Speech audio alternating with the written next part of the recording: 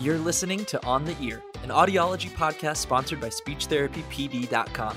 I'm your host, Dr. Dakota Sharp, AUD CCCA, audiologist, clinical professor, and lifelong learner. While I primarily work with pediatric cochlear implants and hearing aids, I am absolutely intrigued by the many areas of audiology and communication in general. This podcast aims to explore the science of hearing, balance, and communication with a variety of experts in hopes of equipping you to better serve your patients, colleagues, and students. So let's go. We are live and on the ear, brought to you by SpeechTherapyPD.com.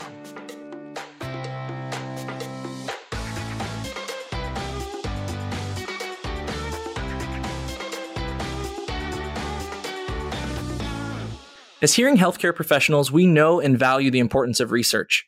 It shapes our clinical practice, our ethics, and our understanding of how things work. But oftentimes, our first hands-on exposure to research is when we begin our graduate level education. Today's guest is trying to expose communication sciences and disorder students to research much earlier in hopes of creating capable clinical scientists. Dr. Aaron Piker, AUD PhD, is an associate professor and director of the Vestibular Sciences Lab in the Department of Communication Sciences and Disorders at James Madison University. JMU, Duke Dogs, let's go. She earned her AUD and PhD in hearing science from Vanderbilt University. Her research interests are in the areas of vestibular physiology and clinical diagnostics. Dr. Piker teaches undergraduate and graduate courses in the areas of vestibular sciences, auditory and vestibular anatomy and physiology, and auditory and vestibular pathologies. She has mentored PhD students, AUD students, undergraduates, and medical residents. Although she enjoys teaching in the classroom, her favorite place to teach and work one-on-one with students is in the lab. I had the privilege of Dr. Piker as my vestibular and pathophysiology professor when I think it was her first year at JMU, and she is a fantastic teacher, leader, and role model for AUDs, PhDs, SLPs, and undergrad CSD students everywhere. So thank you so much for joining me today, Aaron. Yes, thank you.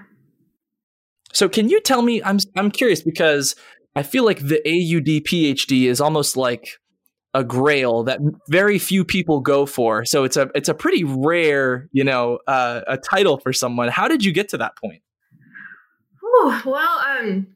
I started with my AUD. Well, I should say going back before that, after undergrad, I didn't want to do grad school anymore. I didn't want to do anything. So I took a year off, and that gap year was really, really important for me. I didn't do much during that year, but work and save some money. And then when I decided to pursue audiology, I went the clinical route. I definitely wanted to work with people. I wanted to help people. Midway through my AUD, I began working in a lab. I was exposed to research, and I kind of got hooked pretty early on. And, before I knew it, I was applying for a PhD. Then I was enrolling in a PhD. And 8 years later, I had my AUD and my PhD. There went my 20s.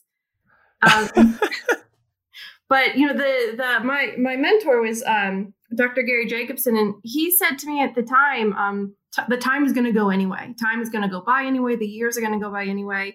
So work towards your goal, whatever that is. And I didn't have a clear career goal. I didn't know what I wanted. I knew I was going to be an audiologist, but I didn't know where I wanted to work. I just knew I wanted to work with the vestibular system. Sure. And during my AUD, one of the real pushes to go for the PhD for me was topic specific. I wanted to learn more about the vestibular system. I wanted to study it far more in depth than I got to do as an AUD student.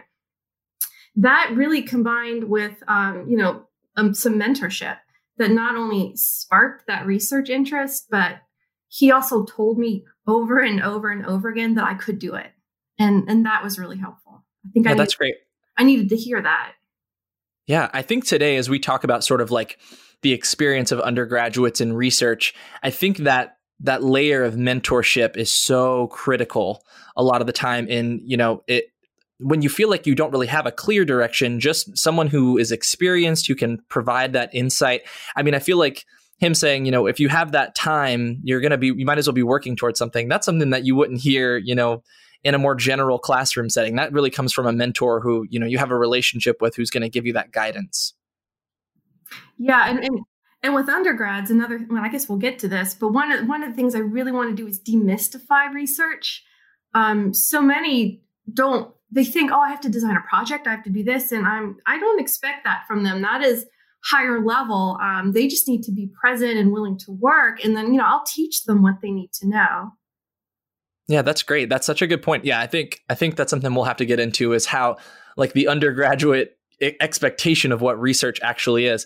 Before we get into that, so I'm a little bit curious. So not only the AUD PhD, which I feel like is super rare, but also the specialization in something like vestibular. What was it about vestibular? I don't know if it's pathology or anatomy. What really drew you in at first? I think the connection to neuroscience. A lot of my undergrad work was in neuro, and I saw the connection between balance and obviously the brain. And I was very interested in how we test the vestibular system. It's very different than, a hearing test in a booth. And I don't know, I got hooked immediately. It's complicated, and I love things that are complicated. I love digging deep into something that I'm never going to fully understand. And I can just keep on going. Got it. Yeah, that's really cool. And I do feel like vestibular is something you kind of touched on where in the process of the AUD, it depends on really where you get your clinical experience. I feel like, you maybe have a course or two that talk about vestibular science in your AUD program, but unless like your program has a strong vestibular clinical presence or that kind of thing, it's probably not going to be, emphasized in your AUD program. It's probably something you'll see more clinically, or if you went on for your PhD, you might focus on in that way. Yeah, and maybe something some students aren't exposed to until their fourth year, where they may get a more varied experience. And, a lot of, AUD programs will expose you to some. And, in our JMU clinic doesn't do vestibular testing, but we have the lab. We have the vestibular lab where students can get some experience. And, the other unique thing about JMU is undergrads get vestibular experience, as early as they want. I had a freshman email me this past year wanting to get into the lab. That's amazing. That's so cool. Okay, so that kind of brings us up to basically today, the AUD, the PhD, some time at Vanderbilt. I think you were maybe in North Carolina at one point. Yes. When I graduated from Vanderbilt, my first faculty position was at Duke University. That's right. I was there for 4 years. My position there was both clinical. I saw vestibular patients and vestibular research. So I was 100% vestibular, and I thought that was the career I wanted. Right? I got these 2 doctorates. It took me 8 years, and dagnabbit, I was going to use both of them. And the one thing that I was missing was really students. There's no AUD program there. And the last year and a half, maybe 2 years I was there, the AUD students from UNC Chapel Hill started to come by and do vestibular rotations for a semester at a time. And I realized it was my favorite part of the week when the UNC students were there with me. Sure. I enjoyed clinical teaching. And when I was ready to leave Duke, I knew my next job needed to be in a CSD department and it needed to be with more students. Got it. So that brings you to JMU. So can you tell me a little bit about like your job at JMU, like kind of what the makeup of it is, what that looks like? Sure. You described my job pretty well in the beginning. I mean, on paper, I'm associate professor in the CSD department. I teach, I do research, and all academic positions involve some service. So, there's committee work and things. All of my research interests pertain to the vestibular system, and I study physiology and diagnostics, how we identify vestibular impairments. I use mostly electrophysiologic techniques, but I'm also really interested in the effects of vestibular loss on the person, so the overall functional implications.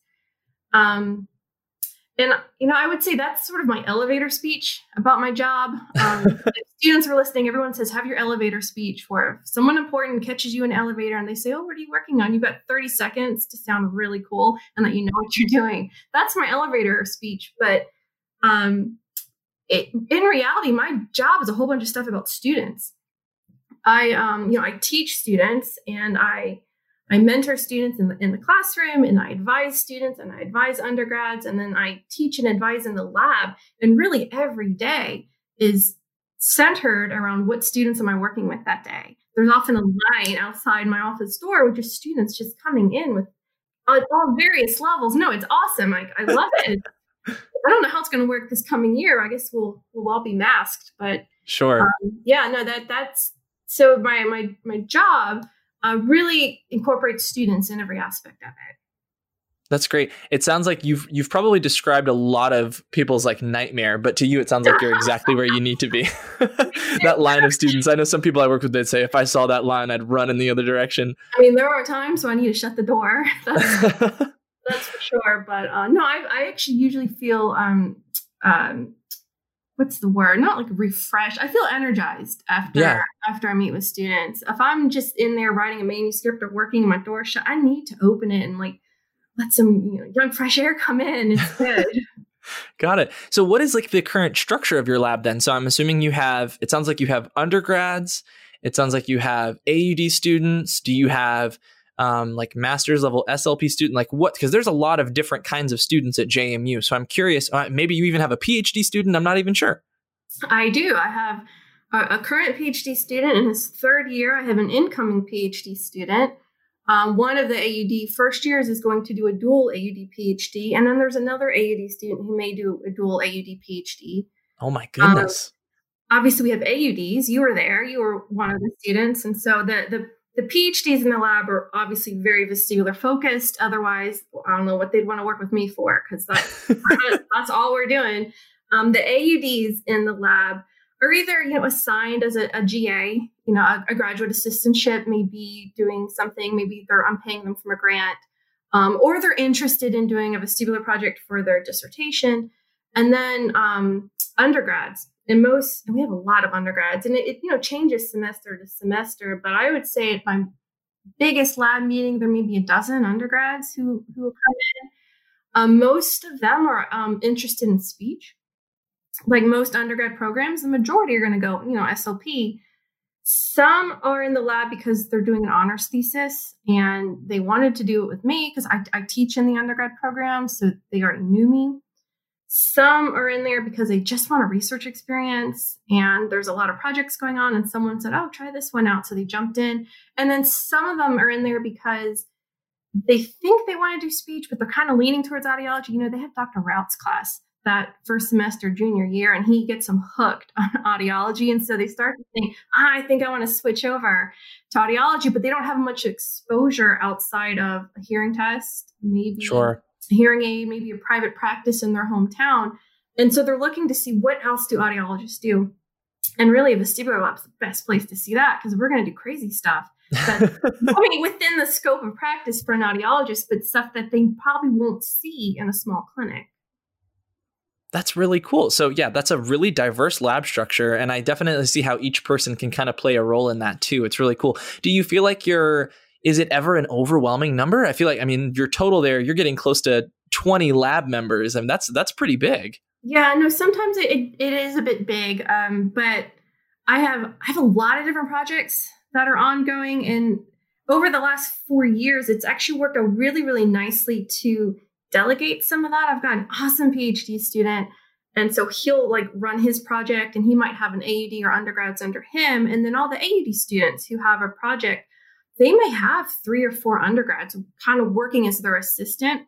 So I end up putting them almost in little pods where they all will work with me, but they kind of have their direct person is going to be a grad student that the undergrad will get to work with more. And we, utilize different apps that students have told me about. We have GroupMe and all these different things we use where we group together. We have separate conversations and then we come together for lab meetings, and that's when everyone's together. So if a project's ongoing in the lab, there's only a small group of students who would be working on it. We use Google Calendars and we color code it to know who's where and who needs to be at different places. So it ends up sounding like a lot, but somehow it works out pretty well. I don't know. Everything seems to flow quite nicely. Yeah, it sounds like you've got a great hierarchy where it organizationally, it makes a lot of sense. Kind of the trickle down of research topics and research projects and how they all group together like that.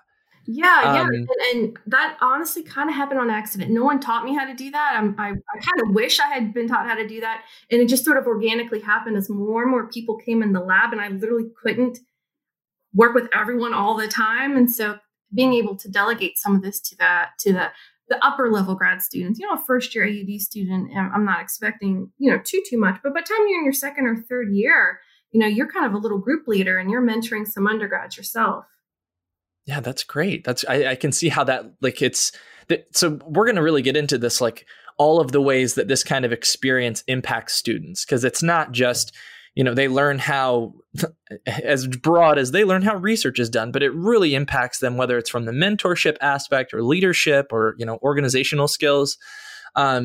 Speaking to like my personal experience, so I was involved in undergraduate research also through the honors program, doing an honors thesis. And I had a really interesting experience because at the time I wasn't sure if I wanted to do speech or audiology early on. And so I just tacked on with like one of my favorite professors at the time, who's no longer with JMU, but she was an SLP who was focusing on stuttering. And so just being in her lab environment, I think I was, just collecting data and, just data input, like whatever the most lowly undergrad, like I didn't know how to do anything. And I was like, just here to learn kind of thing. And then about halfway through, she actually went to a new school and took a lot of the data with her. And I was like, oh no, what am I going to do for my project now? So I had to kind of shift and learn. But I would say one of the things I took from it was just like, because she also had a PhD student, and it was like seeing what could be beyond, like going beyond what my normal coursework looks like, being in a lab setting, going for, a degree that's beyond the undergraduate degree. What can that look like?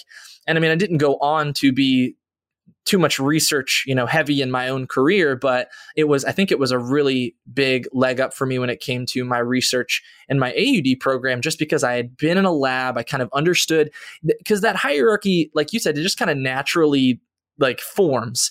And once you understand that and you understand how you can contribute and how the process works, it's really, really helpful. So before our conversation, I was looking at some of like, because I love this, by the way, it's so meta. It's research on research. Like, what does research as a thing teach us?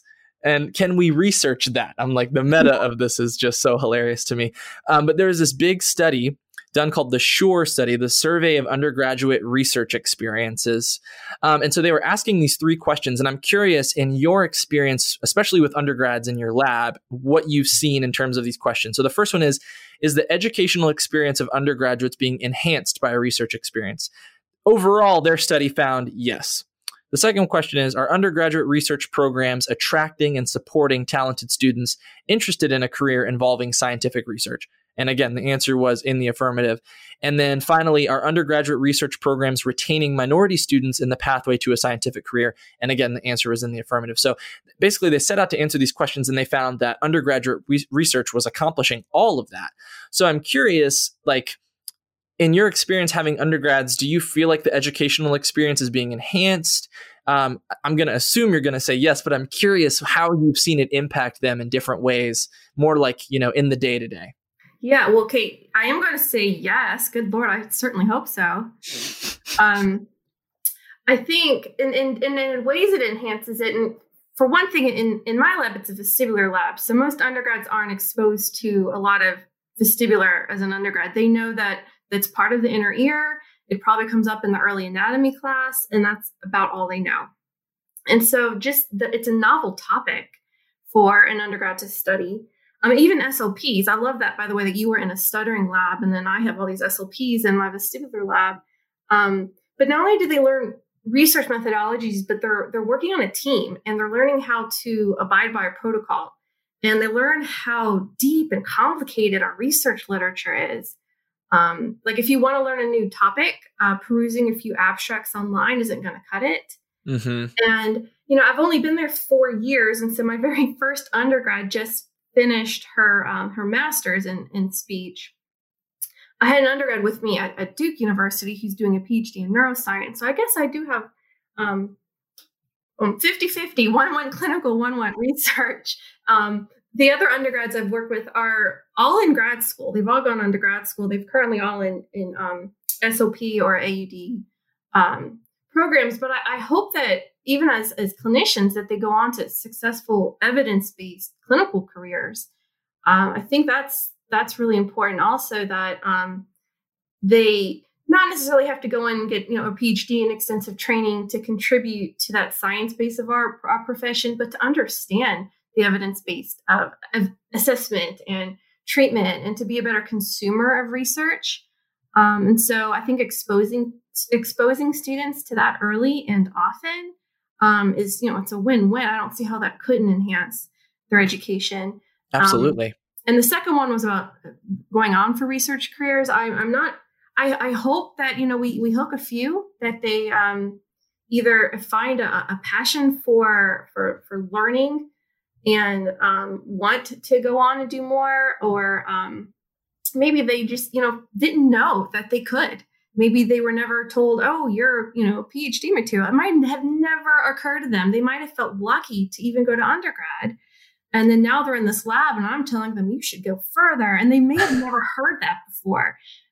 So I think, and then that goes for the third part. If we have minority students, they also may never have seen themselves, may not have seen examples of someone who was from their background, who looked like them, who was, in a lab coat, though I don't wear a lab coat at work, but that stereotypical scientist. And they're like, absolutely, I could be a scientist.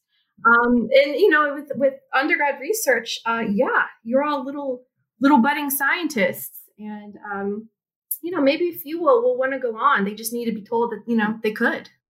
That's a great point. And I think that comes back to mentorship too, just having a person as an example, as a role model for something they never imagined for themselves, but when they see it's attainable and it's realistic, I think that's great. I remember early on in my AUD career, or even maybe before I applied, they talked about an AUD/PhD as a thing. But at the time, there was no one who I knew who had done that, or like, I didn't know what that looks like. That without an example, it's hard to imagine it. But now I would imagine that with you being there with that history, more students can see that as, okay, so this is what, like, once I finish, this is what it could look like. That's amazing. Or that's something I want to do. And it becomes much more of a much more common thing for people to be interested in. Mm-hmm. Yeah, that's a good point. I'm not entirely sure what the dual AUD PhD will look like. We've got a student doing it now, and we're working on it as we go. Can we shave a few years off if we kind of jump on that early? But sure, it is important to see what someone's doing. And this is a female dominant profession. My PhD student is a male, and the one coming in is a male, but otherwise every single undergrad in my lab's female. And I'm trying to think if I have any male AUD students in there. They're all female, and I've had so many students say to me, well, once I'm done, I think I want kids and I don't know about this. And then they'll see me. I bring my daughter into the lab all the time. She has her own cat. She's 4 now, and she's been coming into my lab since she was 7 months old. She's got her own cabinet with her own toys. And I think that's another thing that's important for young women to see. If they think they're interested in the science careers, you can totally have a family, and there's actually a lot of flexibility in a research career. And so I think that also helps. Actually, that's a great point. I know it helps. They've told me, I like to see that. I didn't know you could bring your kid to work. I do anyway, and no one's told me not to. It's working so far. That's a really great point. That SHORE study they mentioned, they did these, they asked the students themselves, like, specific, learning gains that they had related to their experience as an undergraduate researcher. And so students rated most highly, like they gained the most learning, understanding the research process, scientific problems, and lab techniques. Those were like rated the highest. I'm sure you've seen that with your undergrads, going from like, they have no idea what the scientific method is. Maybe they do. Hopefully they learned that in middle school or high school science, but some of them I'm sure don't. What kind of growth have you seen just in terms of like the more technical side of things? Oh yeah. The technical is where you see, I think, the quick growth, because it's also very tangible. If we're doing evoke potentials in the beginning, they're just kind of watching, and then by the end, they're doing the whole thing. They're running the equipment. They don't have a very deep understanding of what they're doing yet, but they could run the test. They could run the rotary chair. They can run a caloric. They can do a lot of the technical assessments. And when undergrads first, email me they're interested in the lab, and I have a conversation with them, and we go back and forth, and I always say, what are you looking for out of a research experience? All of them will say, I want to test people. I want to get my hands on some equipment. I want to run subjects. Yeah. Like, not a single one says, I'd like to write a grant and do a literature review and all those other things that go into it. I do those. No one wants to do all the writing, which, by the way, anyone interested in a research career, it's mostly writing. But at the undergrad level, we haven't gotten that point yet. It is mostly that technical part is definitely where you see the biggest growth. And then those doing honors projects or those who stay in my lab for 2 or 3 years. I have one, she'll be a first year AUD, but she's been working with me since she was a sophomore. They can start to do some writing. They can start to do some of the other behind the scenes research work because at that point, they've been there for a while. Yeah, that's a great point. And I like how it makes sense to me that those more hands-on skills would come so quickly. It's great that your lab has that opportunity for them. I'm not sure if that's the case in most places, but I feel like, I know I learn best by just kind of getting in there and trying it for the first time. So it's great that they, by the time they're out of there, they're able to do all these things easily. Yeah, I guess I viewed, I say my lab, it's JMU's lab. They gave me the space and they bought me the equipment. And so it's not just for me and my own research agenda. It's also about training the next generation of researchers and clinicians. And, they need to get their hands on the equipment. They need to get in there. And we have had someone break things that I was able to fix. And it wasn't that big of a deal, but she felt terrible. And I was like, it happens. Yeah. Stuff will break down. We're going to, use up some resources, but that's what they're there for.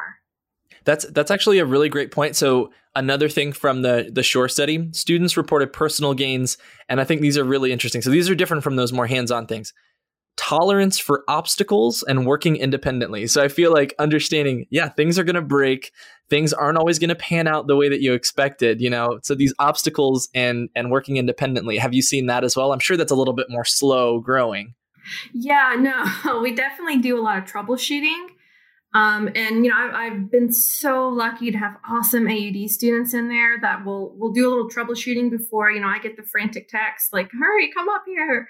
And one of the studies, if, we have time to go through some of them, one of the ones we're doing involves like a Wii board and Google Glasses and all these different little things we're doing. And, that stuff breaks down all the time. And so they definitely come up with technical challenges or, the participants here and ready to go, but my computer's not running. And so they have to kind of work through those. And speaking of participants, they learn how to consent people. They learn how to work with people. They learn, they all have to take city training for research. So they have to understand the ethics of research and research integrity and things we can and cannot do. And, that's another thing that they learn. Yeah, that's great. It also mentioned, like an intrinsic motivation to learn. They're more active in their courses that they take, after they've started this research experience, that kind of thing. So I think like you definitely can start to, is there any other places where you see that overlap or it kind of like, I don't know if it stretches more into their professionalism or, what other places you see it? I could see a little bit in professionalism. A couple of the undergrad SLPs I've had when interviewing for grad school were getting offered graduate assistantships in research labs. And then there's one particular student I'm thinking of, and she, attributed to her time in the lab. And I think she was able to write about that experience and talk about it in an interview. And so she got a lab assistantship going on. So that's, I suppose, somewhat intrinsic, but really that's more of a tangible benefit. Yeah. For courses, the undergrads, I get them when they're juniors. And so I don't see them in their senior level coursework, which is usually by the time they've had more experience in the lab. But I see it in the AUD students. The one student now who wants to do the AUD PhD, she worked on what started off as a class project that's now becoming her dissertation for her AUD. But she saw what the next logical project would be, what the next step would be, where she should go for, what should she be reading about, where would this line of research she was starting to develop, where would it go? And that was really cool to see. That is definitely in the right train of thought to do research. Isn't this one project, when it's done, I'm done with this topic. No, we dig deeper into the topic. We go further into this topic and we keep on going. And she did that on her own. And she had emailed me and said, I think this can be the next thing. And this could be the next thing. And she was right. That would be the next thing she would do. Yeah, that's such a good point about research itself, is that it doesn't end. Like it there is no end of research. It just keeps growing. Once you learn a little bit more about something, you realize how little you know about that something, and you have to keep asking more questions. Yeah, it's one of my favorite things, though. Yeah, that's good. It's why you're a researcher, I guess. It is. My to-do list never ends. Okay, so either speaking to her project or other, like, what kind of things are your undergraduates working on right now in your lab? Okay, yeah. So I could talk about research projects all day. And like I said in the beginning, I don't know who's, listening, but if anyone wants to talk about vestibular research projects, you can email me. We can talk all day, all the time. But I'll go over a few of the undergrad heavy projects. Okay. And I have a few kind of what I would call outlier projects where I'm not really sure where I'm going to fit them in yet. And then I have like where my main projects that are on my main line of research. And so then I'll touch on those as well.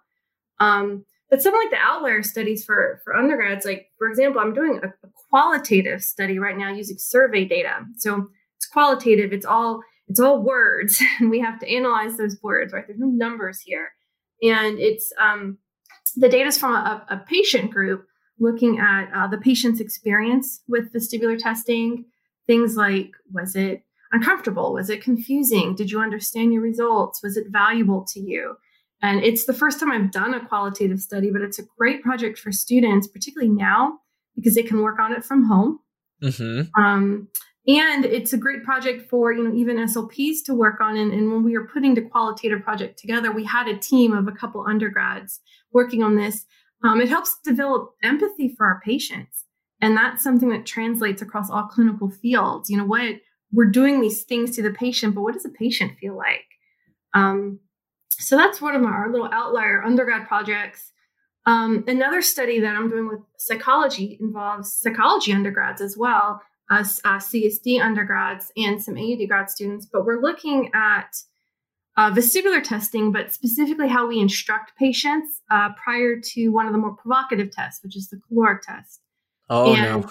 Yeah, we're seeing if we're actually inducing what's called a nocebo effect. And this is a project that every time I go through the projects with a new undergrad, they always want to jump on this one. And I've had to say, no, we got to do something else. There's too many students on this project. But it's just a really, really cool project. So the nocebo effect is like the counterpart to placebo, which everyone knows what a placebo effect is. You think this pill you're taking is going to make you better, then it makes you better, right? Even if it's just sugar. Yeah.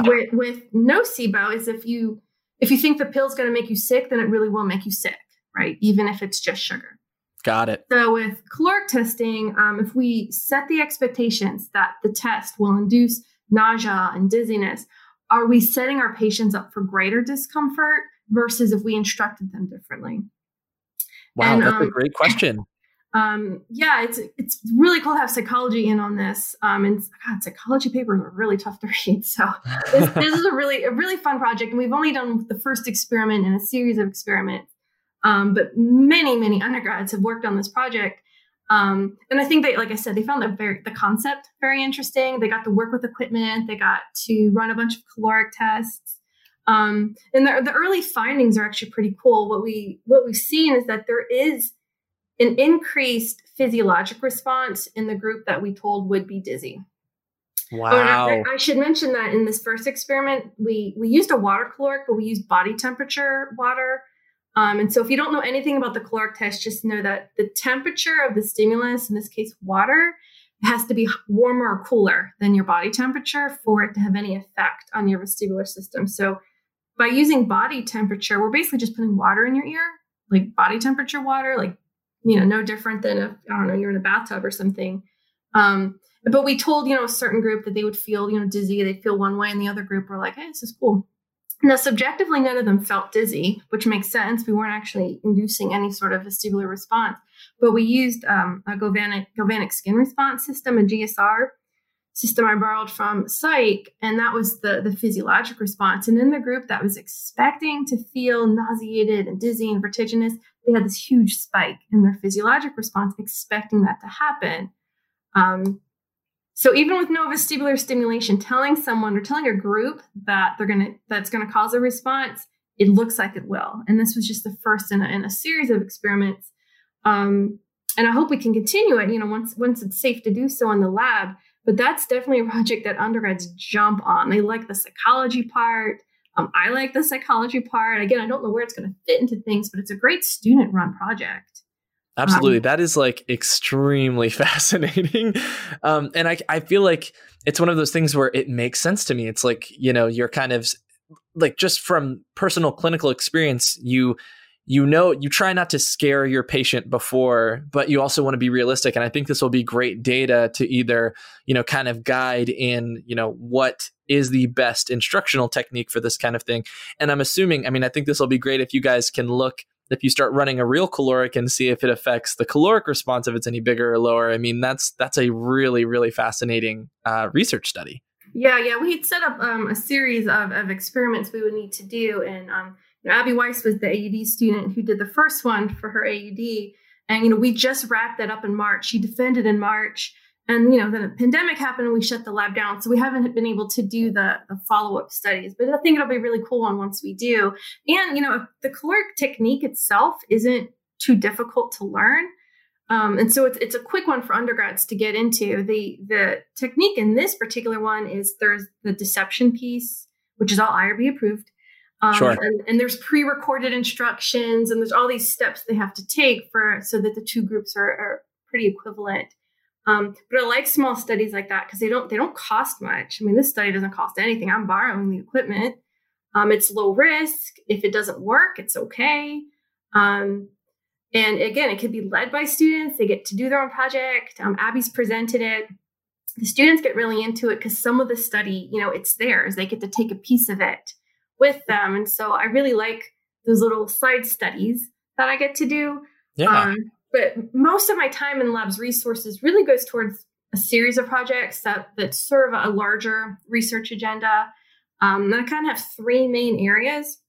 And of course, students are going to work on all of these. Many times they'll take a piece of the project for like an honors thesis or graduation requirement. They get to be co-authors on publications, and in some cases, they get to be first authors on manuscripts. But those areas sort of surround, or those three areas are. One is physiology, and that's something I've always worked on is the physiology of the vestibular system. But more recent work I'm doing is with Chris Kleinert. So Dr. Kleinert, one of your other former professors, but he's an auditory. He's an auditory guy using evoked potentials, and I'm the vestibular person, and we're using a stimulus that's similar to what you'd have for an ASSR. So it's an amplitude modulated stimulus, and we're evoking a vestibular myogenic potential with that, which gives us the chance to really analyze the waveform in a little bit more depth than just a traditional vent, which we have an onset response evoked by transient, like a click or tone burst. So sure. We've got some grant money. We've got a lot of students working on that. And, early data looks like it's going to give us some insights into the otolith system, the effects of age on the system. And it may be a kind of a new, cool way to assess reflexes in a little bit more depth. And the second area that I'm working on is perceptual studies. We've written a few recent papers looking at perception of motion during some of our testing. Particularly in cases when I know the peripheral vestibular system is working and it's generating a reflex.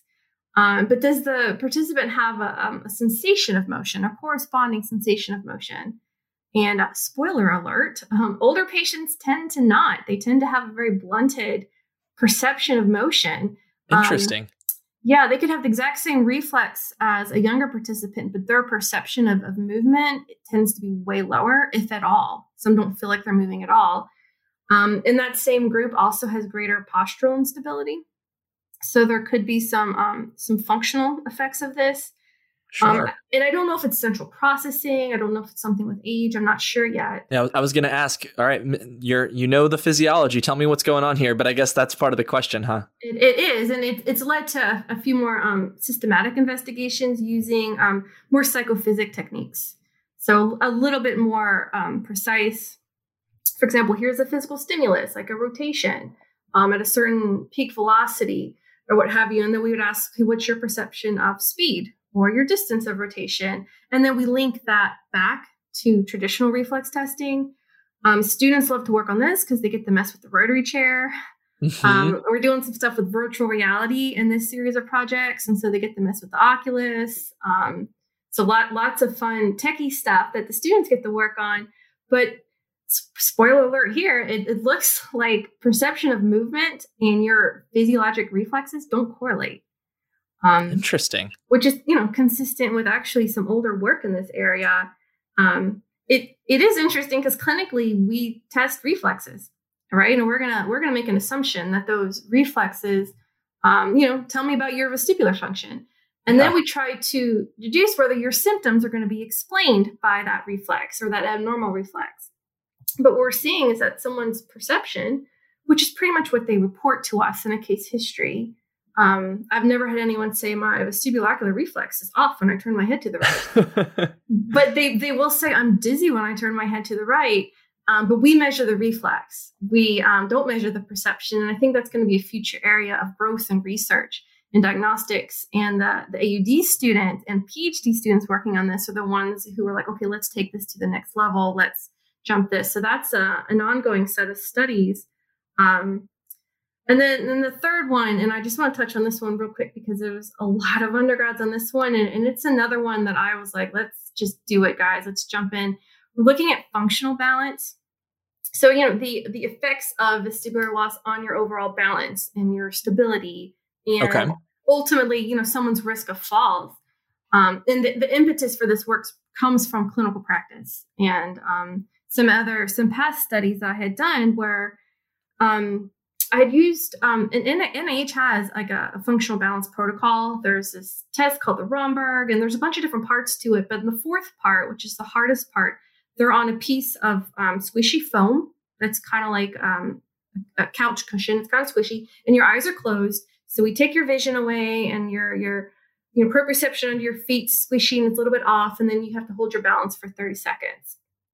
And it's more or less pass-fail. And I had run a group of participants who were mostly over 80, and a huge number of them passed. And I'm putting "passed" in air quotes, but you can't see me, but I'm air quoting "passed" because they swayed and they moved, but technically they didn't fall off and they didn't swing their arms, so they technically passed. But they were subjectively very different from the younger control group who were like steady as a rock. And so I thought, I need a better way to test balance. I also had younger patients who were hitting a ceiling effect. So basically the test is too easy for them. Even if they have vestibular loss, standing on foam, they're like, yeah, whatever. So we've got a whole bunch of undergrads and an AUD student, Valerie Beecham, working on using the Romberg test, but in a dual task paradigm.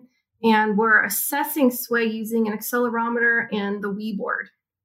So I have to break this down just a little bit. The setup is really, really creative. And I attribute that to Valerie, who just jumped all in on this, and the undergrads who work on this. They've really, really gotten into it. And it's really, really cool. But we're using the sensors in a Wii board. Which I think, like you would use for like a Wii Fit, like the old exercise program? The old Wii boards that we look for in thrift stores. But, by the way, if anyone has an old Wii board at their parents' house or something and they're willing to donate, we collect the old Wii boards. I look for them at thrift stores. I got one at my in-laws' house. That old big white Wii board. It's got sensors in it, and we can use those to give us an objective, quantifiable measure of both anterior, posterior, so back and forth sway, and medial lateral sway, so the right and left.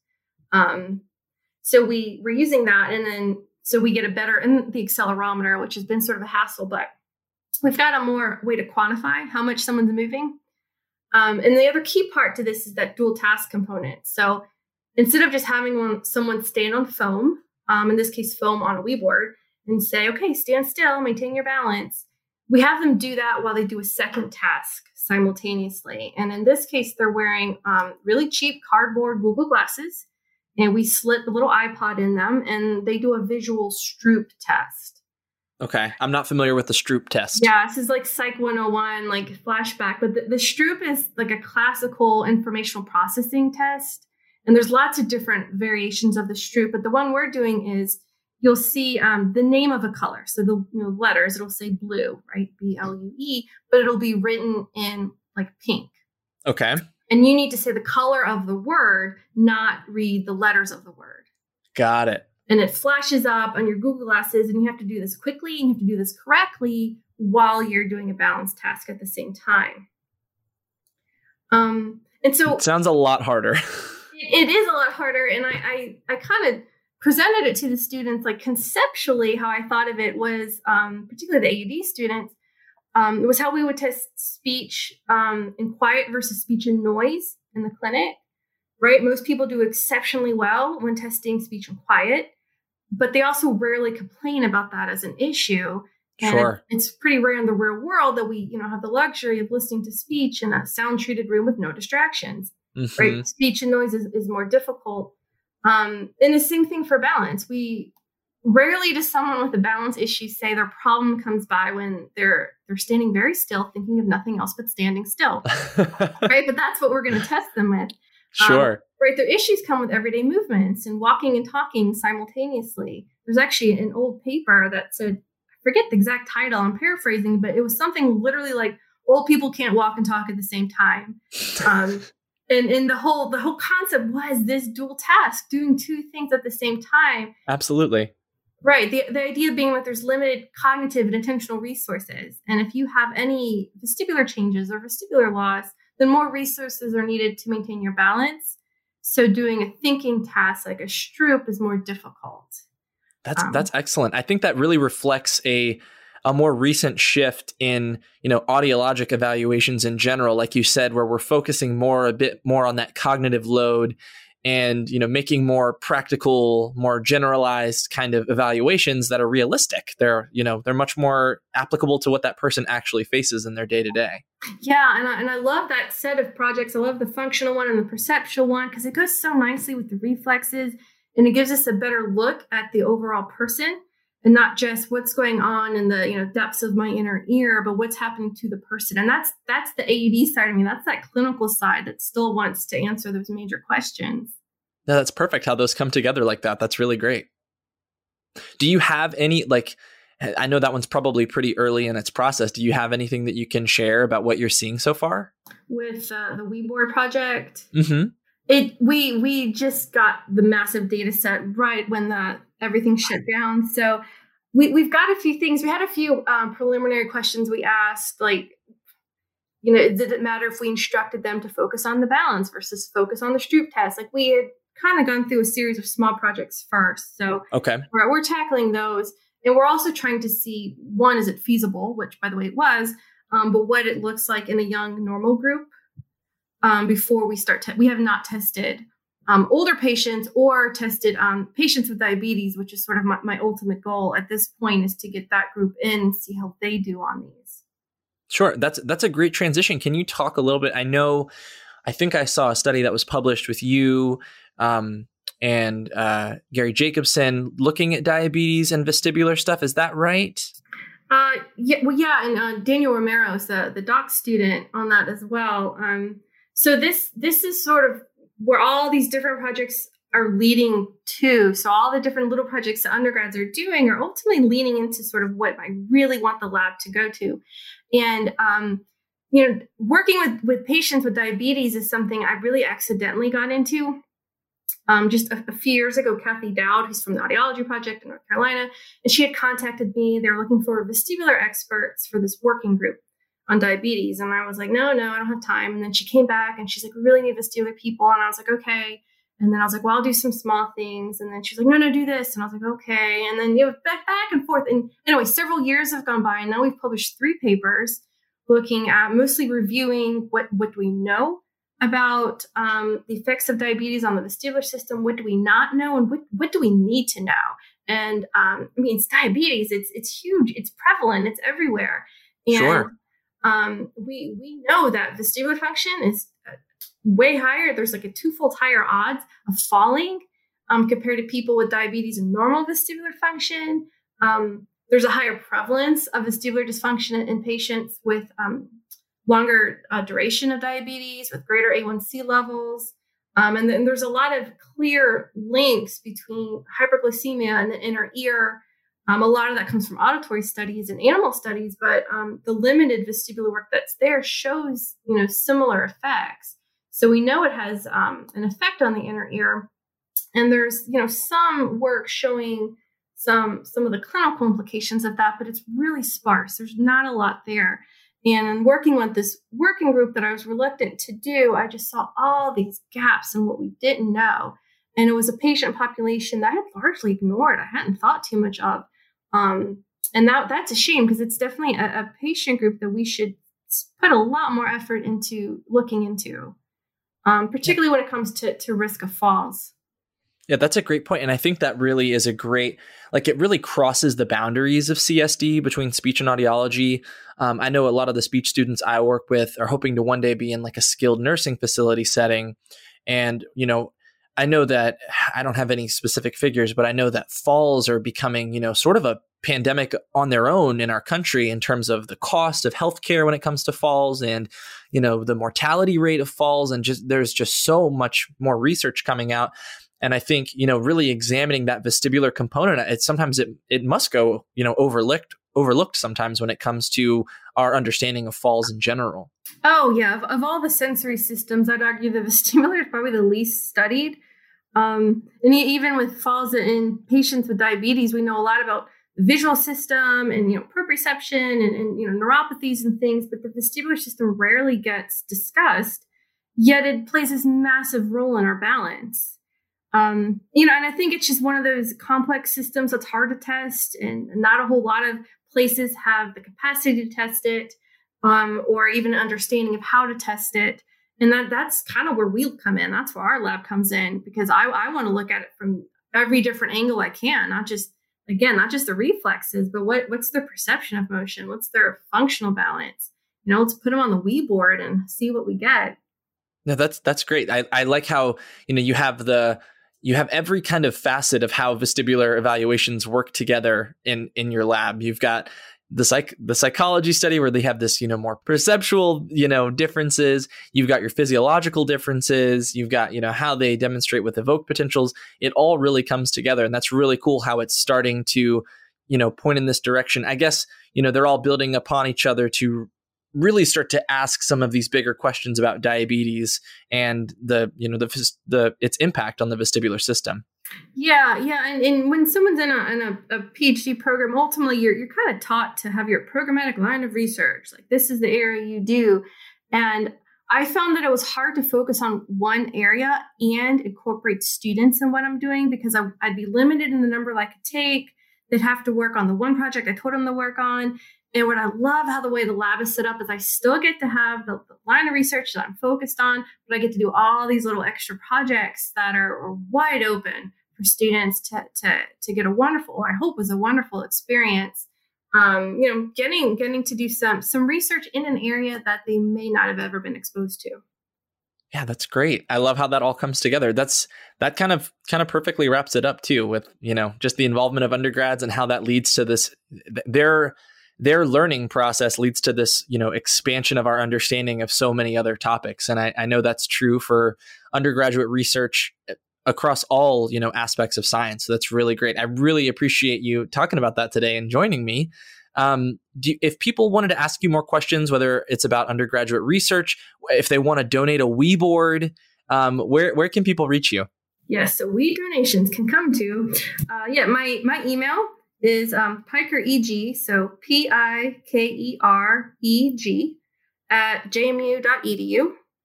And I suppose if you Googled me, my email would come up. I'm pretty sure it's public on JMU's website. So yeah, I could discuss, vestibular stuff all day, every day, discuss research. Feel free to email me. Perfect. We'll get ready for those emails then, because I'm sure people have some dusty old Wii boards that they're ready to send your way. Yeah, bring them on. Perfect. All right. Give me just a minute. We're going to switch over to questions. And that's all for today. Thank you so much for listening, subscribing, and rating. This podcast is part of an audio course offered for continuing education through Speech Therapy PD. Check out the website if you'd like to learn more about the CEU opportunities available for this episode, as well as archived episodes. Just head to speechtherapypd.com/ear. That's speechtherapypd.com/EAR.